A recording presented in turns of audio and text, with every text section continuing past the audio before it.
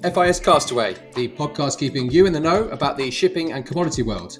To keep up to date, sign up to our FIS Live app at www.fis-live.com or follow us on Twitter and LinkedIn. Hello, and welcome back to Castaway, FIS's freight and commodity podcast. It is Wednesday, the 14th of July, and I am joined, of course, by Theo, and we have Kerry back. Welcome back, Kerry. Thank you very much. Good to be back. Cool. So let's go into our usual overview of what's happened in the news and then look at our indexes on the main markets. And then we're going to go have a look again at those main markets that we cover here, freight, iron ore, and the oil and fuel markets. So starting with the news, Egypt agreed to a compensation deal for the impounded Ever Given vessel that ran aground in the Suez Canal in March. G20 finance ministers have collectively endorsed carbon pricing for the first time, describing the once contentious idea as one of a wide set of tools to tackle climate change. Iran informed the International Atomic Energy Agency that it started the process to produce enriched uranium metal, a material used in nuclear reactors and for nuclear explosives. Officials from America and the EU met to discuss the bloc's proposed levy on digital companies, with America saying this unfairly targets US tech giants.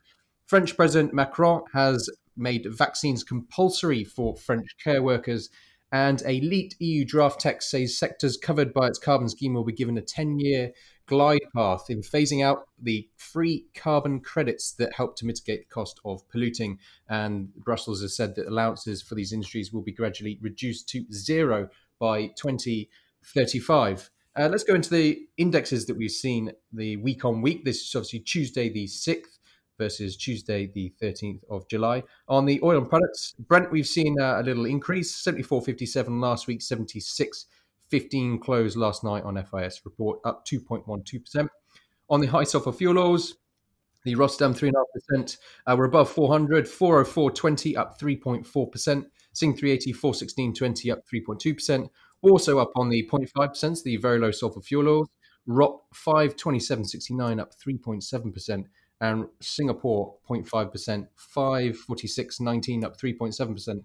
On the high fives, that's the difference between the very low sulfur fuel oil and the high sulfur fuel oil. Again, continuing to increase, 123 on the ROT high five now, up 4.2%. And Sing high five, 130, up 3.2%. Kerry, what about the freight indexes? Well, the Capesize 5TC average is at 30,272. That's up 2,963 or 10.8%. Week on week. Conversely, the Panamax 4TC average, 34,398. That's down $1,703 or 4.7%. And Theo, what about the iron ore?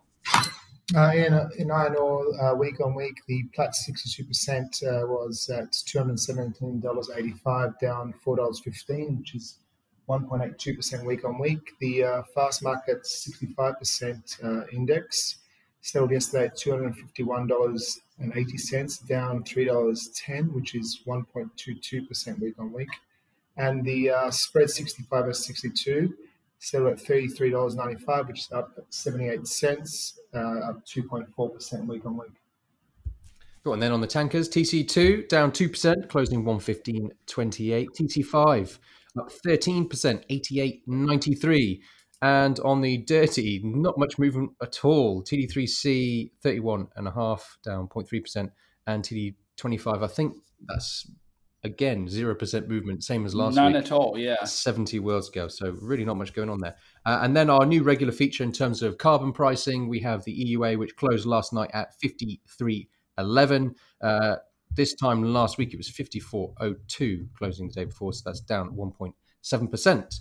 So let's move into the main markets that we've seen. And as Kerry, you've been off, I'll give you the honour of starting us of talking about the freight markets, which we have had a little bit of info on. I've tried my best, but you're back now, so give us all the in-depth of what's happening on. Absolutely. Well, the Capesize market made some gains in the latter half of last week. That was driven largely by the improving sentiment on paper, with gains being made pretty much right from last Tuesday against a busy physical market and continued expectations of a stronger late Q3 and Q4 on that physical market. Let's remember seasonally, Q4 always tends to be the strongest on the Capes anyway. However, if it was paper that was primarily the driver last week, dragging sentiment and the 5TC average up over 10% during the past week, It was very much physical events that drove the sell-off in the past 2 days. Easing congestion in China loosened up that Pacific basin, whereas the news of a force majeure declared at Richards Bay in South Africa due to the ongoing unrest in South Africa caused a little bit of a panic, I would say. The sell-off that seemed perhaps unnecessarily sharp yesterday, particularly on that front end. The August closing 32,750 last night, about 1,250 down week on week. Although we have seen some bounce back today already with that August trading at 33,125, according to FIS Live. While the Q4 closed down at 32,450, that's down about 1,300 week on week. It's worth noting, again, this continued optimism for the back end of the year is expressed in the continued contango on the nearby months versus the spot. And so, it's worth watching that and noting that that has not disappeared. The Panamax market has also seen a pretty steady drift down on the physical, which has eventually brought the paper down as well. A buildup of tonnage in the Far East has not been matched with enough new inquiry out of either NOPAC or Australia. This has led to a fairly predictable tumble in rates in the Pacific. East Coast South America has been very quiet, with rumors yesterday of P6 being done perhaps as low as 33,000, while the erosion of TA rates has led to the indices being marked down really across the board. August paper closed at 30,500 yesterday, off 3,500 week on week, with the Q4 at 26,000. That's down about 2,500 week on week. And it's interesting the fact that the physical and the fundamentals are now wresting control back of the market on derivatives. Exactly. You were starting to sound like a broken record where you're going, this is the tail wagging the dog. Exactly. And this is very much the physical taking back that control. Perhaps too much so.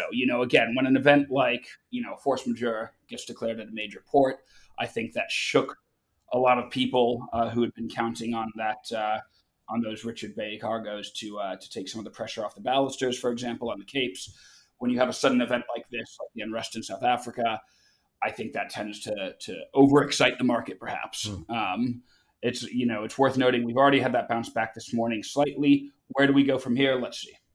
A lot of people will be looking at what's happening in terms of Chinese GDP figures, concern over the kind of increasing demand, that sustained demand for iron ore into China. I know it's the TradeWinds article came out yesterday by Holly Burkett on that. So all those elements coming in. But talking of iron ore, Theo, what have we seen in the last week?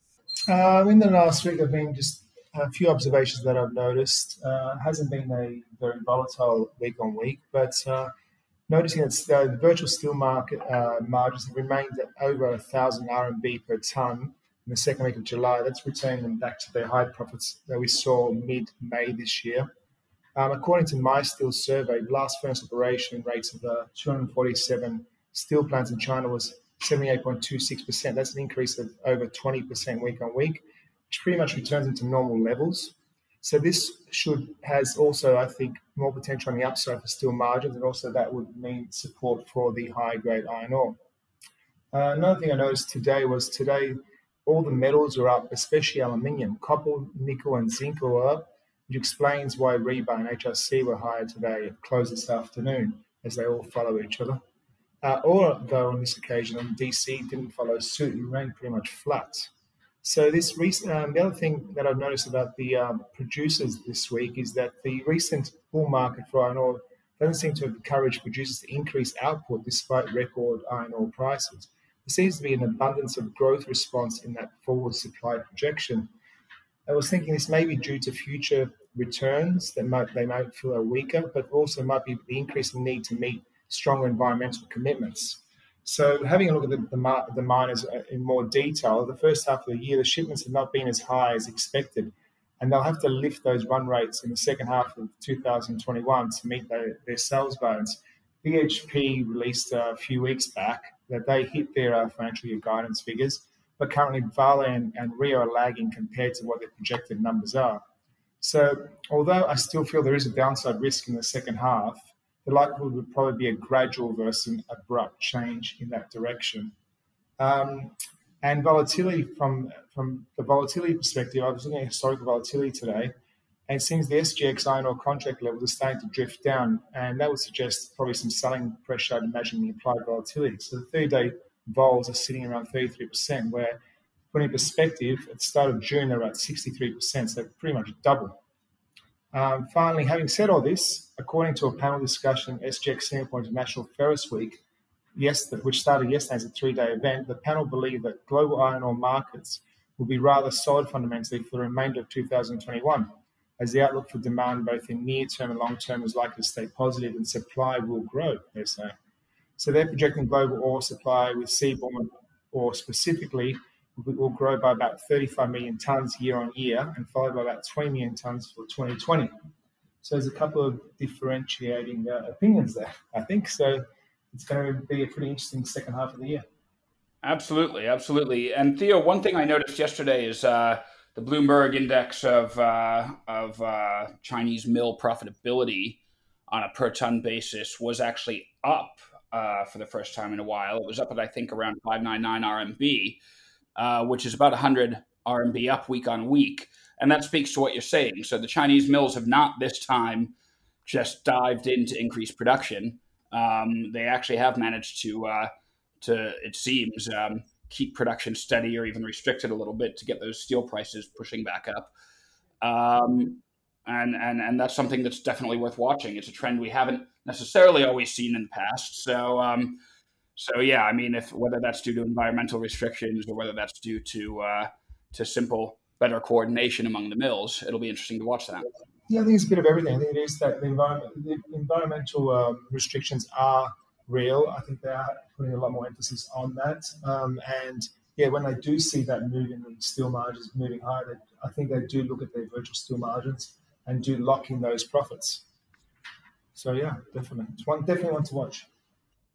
Cool. And something also to think about is the unlocking of the economy, which around the world will have a huge impact on demand for commodities. And I guess in the UK, I feel a bit like a guinea pig on things going forward. We very much are guinea pigs here. Technically, we will have our freedom next week's podcast and see how that goes in terms of cases and the movement to actually living with COVID rather than having these lockdowns. And then that will give a lot more of information everyone going forward in terms of how they themselves, other countries which are behind on vaccination programs, can actually get to that. And we'll keep an eye on what's happening in Israel as well, who did reintroduce masks because of the Delta variant, and all those elements will be put into that. And maybe at some point next year we'll have a bit more normality. Exactly, clarity. We can go back to normal, boring reviews of commodity markets going, well, exactly. Actually, Kerry, it's just based on fundamentals this week. Amazing. Wow. Cool. Well, to finish off our trio of main markets, so we're looking at oil and products. And of course, the big news this week was on what's happening in OPEC. And they've still not agreed going forward. There was this big hoo-ha of happening between UAE and Saudi Arabia, in essence, with UAE trying to increase its baseline production. Classic case, we always have the jostling of who can produce what, and Saudi Arabia acting a bit like a big brother going, no, not yet, can't do it anymore. So we will continue to watch what's happening there. It did seem to spook the market and what was happening, because we did have a Thursday last week, a drop in what was happening, a drop in the market, down to kind of more 72 levels before it has recovered into this week. So we'll see what's happening in terms of that OPEC decision, and as they have to be unanimous, this is something which can cause a lot of problems, and UAE can start throwing around its weight with that unanimous vote. But the coalition is currently withholding about 5.8 million barrels a day of output as of this month. So there's a lot of scope for increasing production there, and Saudi Arabia being the conservative one saying that we have to hold on longer. This is not going to be something which is returning to demand so quickly.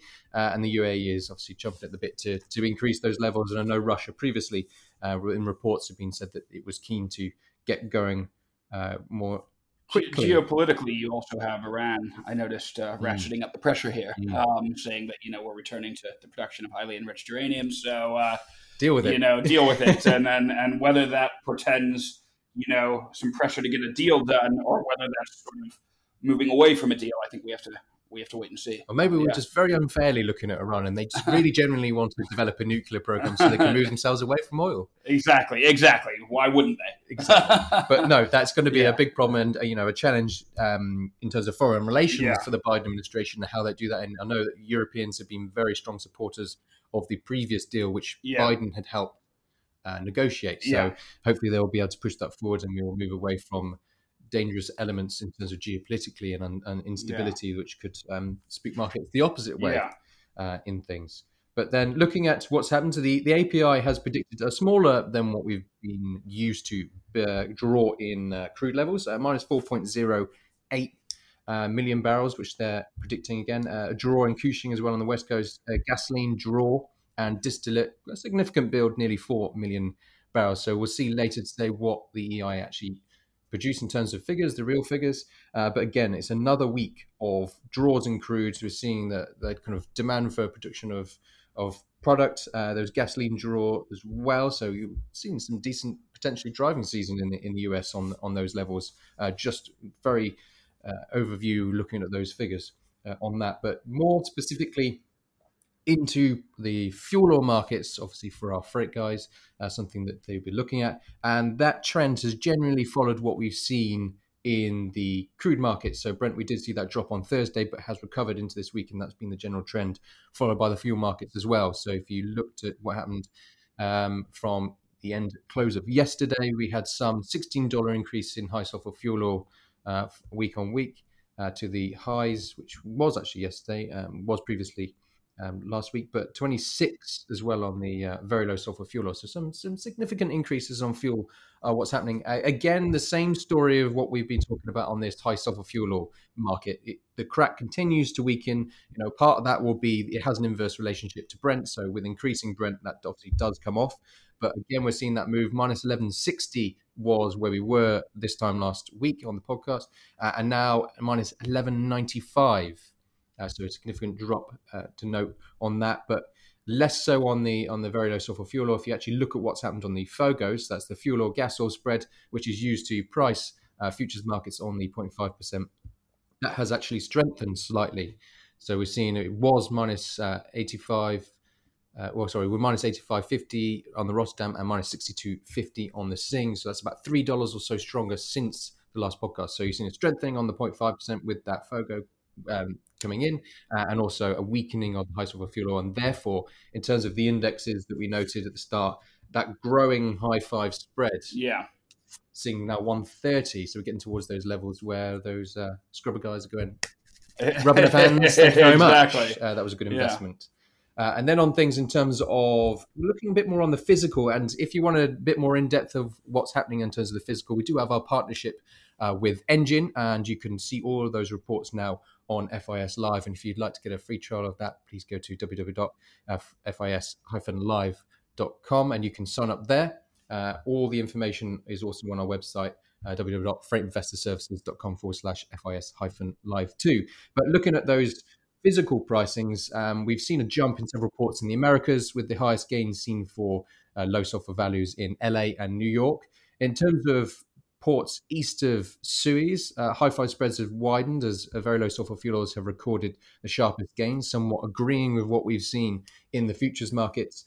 And in terms of European bunker ports, on the back of what's happening on Brent, Durban's very low sulfur prices dipped back down to parity with Port Elizabeth. So some general sense of what's happening in some of those major ports on the physical side, as well as the before on the futures. But again, I've put in front of us for everyone who's listening, you won't be able to see this, but in terms of our world and data levels of daily new confirmed COVID-19 cases, and you can clearly see that first wave just above in kind of November dates, December dates, then coming into second wave, into March, and now you can just start to see now as we hover around the 400,000 cases a day level that's starting to increase again towards those highs above 800,000, and that third wave coming. So it's definitely something to keep in mind.